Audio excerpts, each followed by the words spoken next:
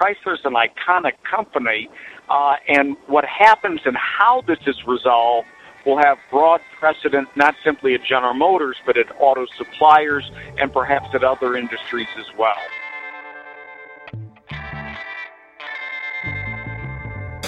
Look around at everyone looks alive and waiting. Hello and welcome to Planet Money. I'm David Kestenbaum in Washington, D.C. And I'm Chana Jaffe-Walt in Seattle. Today is Wednesday, June 10th. That was professor and auto labor specialist at the University of California, Berkeley, Harley Shaken. You heard there at the top of the podcast.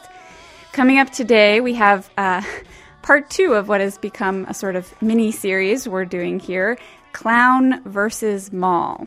But first, I've got an indicator for you, David. 500,000. That's 500,000 new jobs, or the hope of new jobs in South Africa. South Africa, Hannah, that is where your family is from. It's true. And my aunts and uncles, they were there watching as the new President Jacob Zuma gave his first State of the Nation address last week. And David, here's how it went. It was economy, economy, economy. Oh, and the World Cup.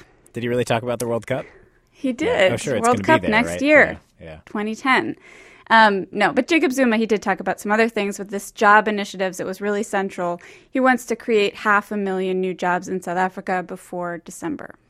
I have to say, having been to South Africa, it looks like they could use more than 500,000 new jobs, but that does seem pretty ambitious. Right. Well, President Zuma has to be talking about jobs, as you noticed. South Africa is facing its worst recession in 17 years, and that's loaded because 17 years ago the country was still under the apartheid system. So there's always this then and now comparison in South Africa. There's a lot of frustration that 15 years after the first democratic election, 40% of South Africans still live in poverty. That sounds like a tough gig. Yeah, people really want Zuma and his party to deliver. And speaking of tough gigs, how would you like to be one of the people running General Motors? General Motors, we all know, recently entered Chapter 11 bankruptcy, though the company has been trying to be optimistic, and maybe you've heard this advertisement.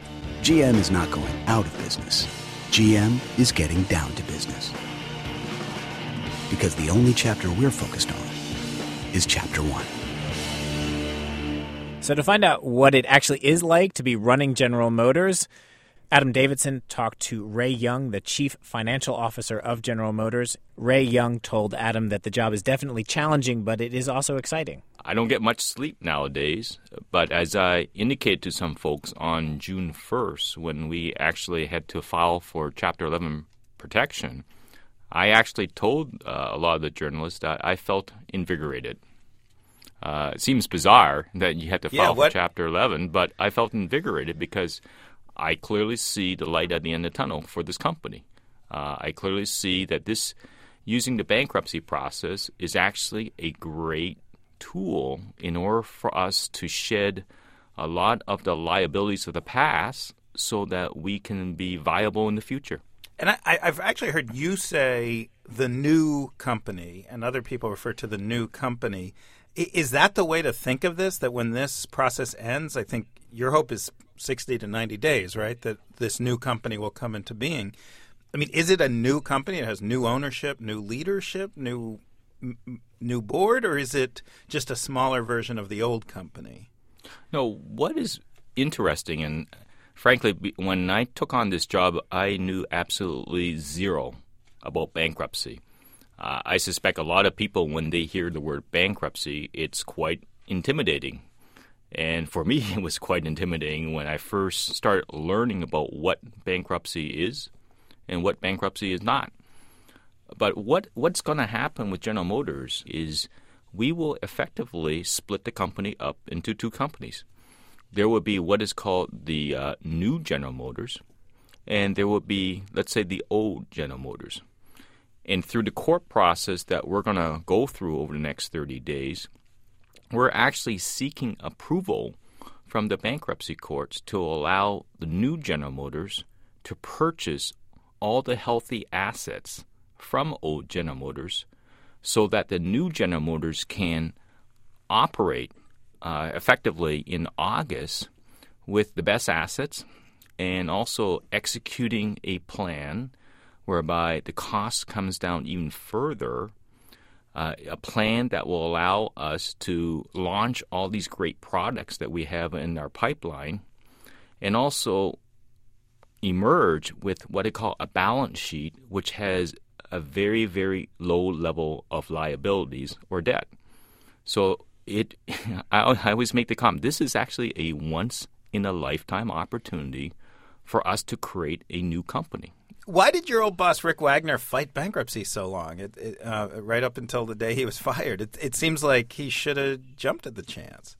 Even for myself, when I start studying the concept of bankruptcy, it is very, very intimidating. There are a lot of risks associated with bankruptcy. And frankly speaking, if we had decided to file for bankruptcy either late in 2008 or early 2009, we would have failed. I'm absolutely convinced that our company would never have emerged from bankruptcy. What has happened over the past 5-6 months is, one, we've become a lot more intelligent about the concept of bankruptcy. Two, we've done a lot of planning. In order to prepare for a bankruptcy, you need time. You need to plan. You need to anticipate issues. We were able to effectively do a lot of that over the past 5 to 6 months, working with, I think, some of the best lawyers and best advisors in the country in bankruptcy. And then thirdly, and most importantly, we have a government who is very, very supportive to help us go through the process. And the previous administration wasn't as supportive? Well, I think the issue is they weren't prepared. You need preparation both from the perspective of the company, and you need preparation from both the perspective of the sponsoring acquirer of the assets of the old company.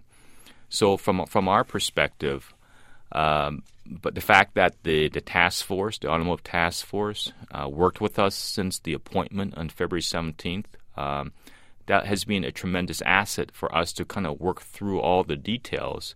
So after we've concluded trying to do everything possible, at least at that juncture, we were prepared to go down really the last alternative, which is bankruptcy. You can hear more from our interview with Ray Young on the blog, npr.org/money. We posted answers to your Twitter questions there. Young even tackled one many of you have been asking us: how does closing dealerships help General Motors? And I have to say, it makes me feel better that even General Motors' chief financial officer felt unprepared for bankruptcy. Because to be honest, I've really gotten lost in a lot of the details. I've been reading all the stories in the paper, but, negotiations with bondholders, with the unions, you got the pension plans, there are these votes, you sell some parts, you keep others, the new owners. Black. I really tried. Okay, well, today, put all that aside, we're going to try to understand the wild and crazy rules of bankruptcy court by looking at a different bankruptcy. We're going to look at it from the perspective of one person who is owed money, actually one clown who is owed money. Her name is Mandy Dalton. We had her on the podcast a while back. She did a clown show at a mall outside of Baltimore. She was supposed to get paid $200, but the mall owner filed for bankruptcy. And this was not just any mall owner. This is actually the second largest mall owner, I think you can say, in the world. General Growth Properties, they're basically a victim of the credit crisis.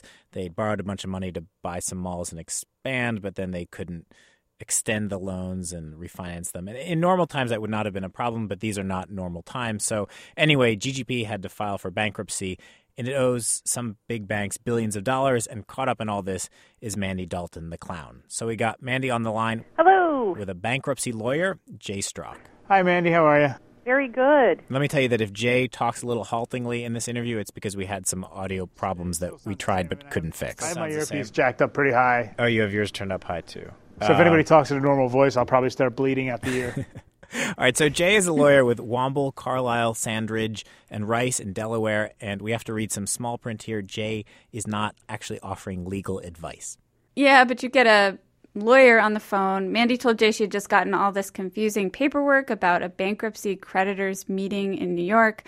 Here's basically what she wanted to know. They owe me $200. Would there even be any hope of my seeing some or all of that? There's always hope. All right, he didn't actually sound so hopeful at this point of the interview. And the reason is that there are rules governing where you stand in line to get paid or to have a say in what happens to the company. And she does not have a very good place. She is what is called an unsecured creditor. So in front of her are all the banks that made what are called secured loans, meaning that if they don't get their money back, they have the right to take over a mall or something. If Mandy doesn't get her $200, there's nothing in her contract that says she has the right to seize anything. So Mandy is what they call an unsecured creditor. And she's basically where the auto workers' benefit plans are with the Chrysler bankruptcy. Generally unsecured creditors get a small distribution on their claims. Meaning like pennies on the dollar or something? Yeah, 5 to 10% isn't unheard of. So why does Mandy sort of get the short end of the stick here? I mean, why do electricity bills get paid before the clown? What's wrong with clowns? Well, Yeah, you go get them, David. utility providers are afforded special protection under the bankruptcy code, and part of the rationale of that is you can't continue operating malls if the electricity and the water are shut down. Oh, I see. Mandy, what do you think about that?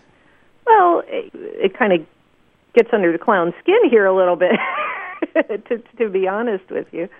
Having had my own problems with utilities in the past because organizations like General Growth Properties decide to stick it to me, I can see that. I mean, it is really hard to conduct business if you can't turn on the lights or have running water. Hannah, so you get a bit of the sense for the priorities here. In a bankruptcy like this is a Chapter 11. So General Growth Properties is trying to work out some deal with all the people it owes money to so it can emerge from bankruptcy. And the number one priority is to keep the malls open during this process. So the idea in a restructuring is that the company is worth more alive than it is dead. And not just to Mandy, but also like to everybody, to the economy as a whole. That's part of the philosophy and logic behind our bankruptcy system. So the idea is that overall, a General Growth Properties that emerges from bankruptcy is going to be better for the economy as a whole and going to be better for America than it would be if it couldn't pay its debts and just went under and all the banks foreclosed on all its properties.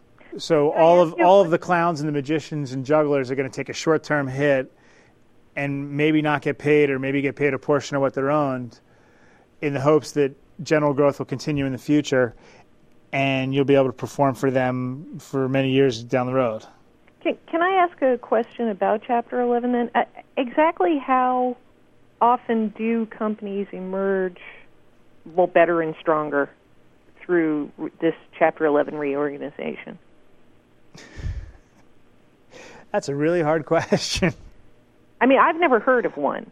Almost every airline has filed for bankruptcy and emerged successfully. Mandy, you could also file for bankruptcy. Unfortunately, there's a limit on personal bankruptcies. Yeah. You can only do it once every 7 years. So Mandy, I should point out, may actually get a vote in what happens. Jay Strzok says she might get something in the mail with a bunch of heretofores and whereases in really small font. And that document will lay out some plan for restructuring, explaining what she would get. But, of course, it is not just her voting, her group, her class, as they call it, the unsecured creditors. The other classes also get a vote, the secured creditors in front of her. And the voting is surprisingly complicated. I talked to Jay Westbrook. He's a professor at the University of Texas to see if I got it right. I'm not even sure I can say it properly. The voting is in each particular class, it has to be 2/3 of the value of the amount owed of the people voting, and 1/2 of the people in the class have to approve it. Yeah, let me try saying that again. In each class, a majority of the creditors, of the individuals holding claims of whatever size, have to vote in favor, and those people who vote in favor have to represent at least 2/3 of the total amount owed to that group. Oh, you said that much more clearly. Well, I teach this stuff. How did we end up with all these elaborate rules? Essentially, all this started way back in the 19th century when railroads began to go bankrupt. And, gee, it wasn't very practical to sell off all that track, was it? So they said, look, let's see if we can't save this railroad rather than trying to liquidate it for essentially pennies. And that developed over a long period of time into the reorganization procedures that we have today. Particularly in the 1930s and the Great Depression, those rules started being elaborated and developed into this complicated system, which is, frankly, the model for the world. And all over the world now, people look at the Chapter 11 reorganization system as the model for reforming their bankruptcy laws. All right, so back to our clown, Mandy Dalton. What does this mean for her? Actually, the situation is not totally hopeless for her, not at all. Because if this were a liquidation where all the parts of the mall company gets sold off and the money gets used to try to pay the bills, Mandy would be so far back in line she probably wouldn't get anything. But this is a restructuring. They're trying to get out of bankruptcy. And if the company lives, there's an argument to be made that Mandy, because she's making a sacrifice here, should get a piece of that success. And Jay Strzok says she might actually get some stock. So there's a chance that once General Growth emerges from bankruptcy, a portion of it will be owned by the clowns and the magicians. Clown gets stock. Woohoo! Wow, the revenge of the clowns and the magicians on General Growth property. It just sounds delicious, doesn't it? And there is one final possibility, which is that because Mandy is owed so little money, $200, it's possible that they're just going to cut her a check because it's not really worth it at some point to go into all the paperwork and try and verify her claim. So sometimes they create what's called a convenience class of clowns and the folks with her who water the plants at the mall or whatever, and they just pay those people what they're owed. And Mandy said, of course, that would be just fine with her. Okay, well, we thank Mandy for helping us get into the complexities of bankruptcy through what sounds like was a really frustrating experience for her. You can read more stories from our listeners at our blog, npr.org/money. I'm Chana Joffe-Walt. And I'm David Kestenbaum. Thank you for listening.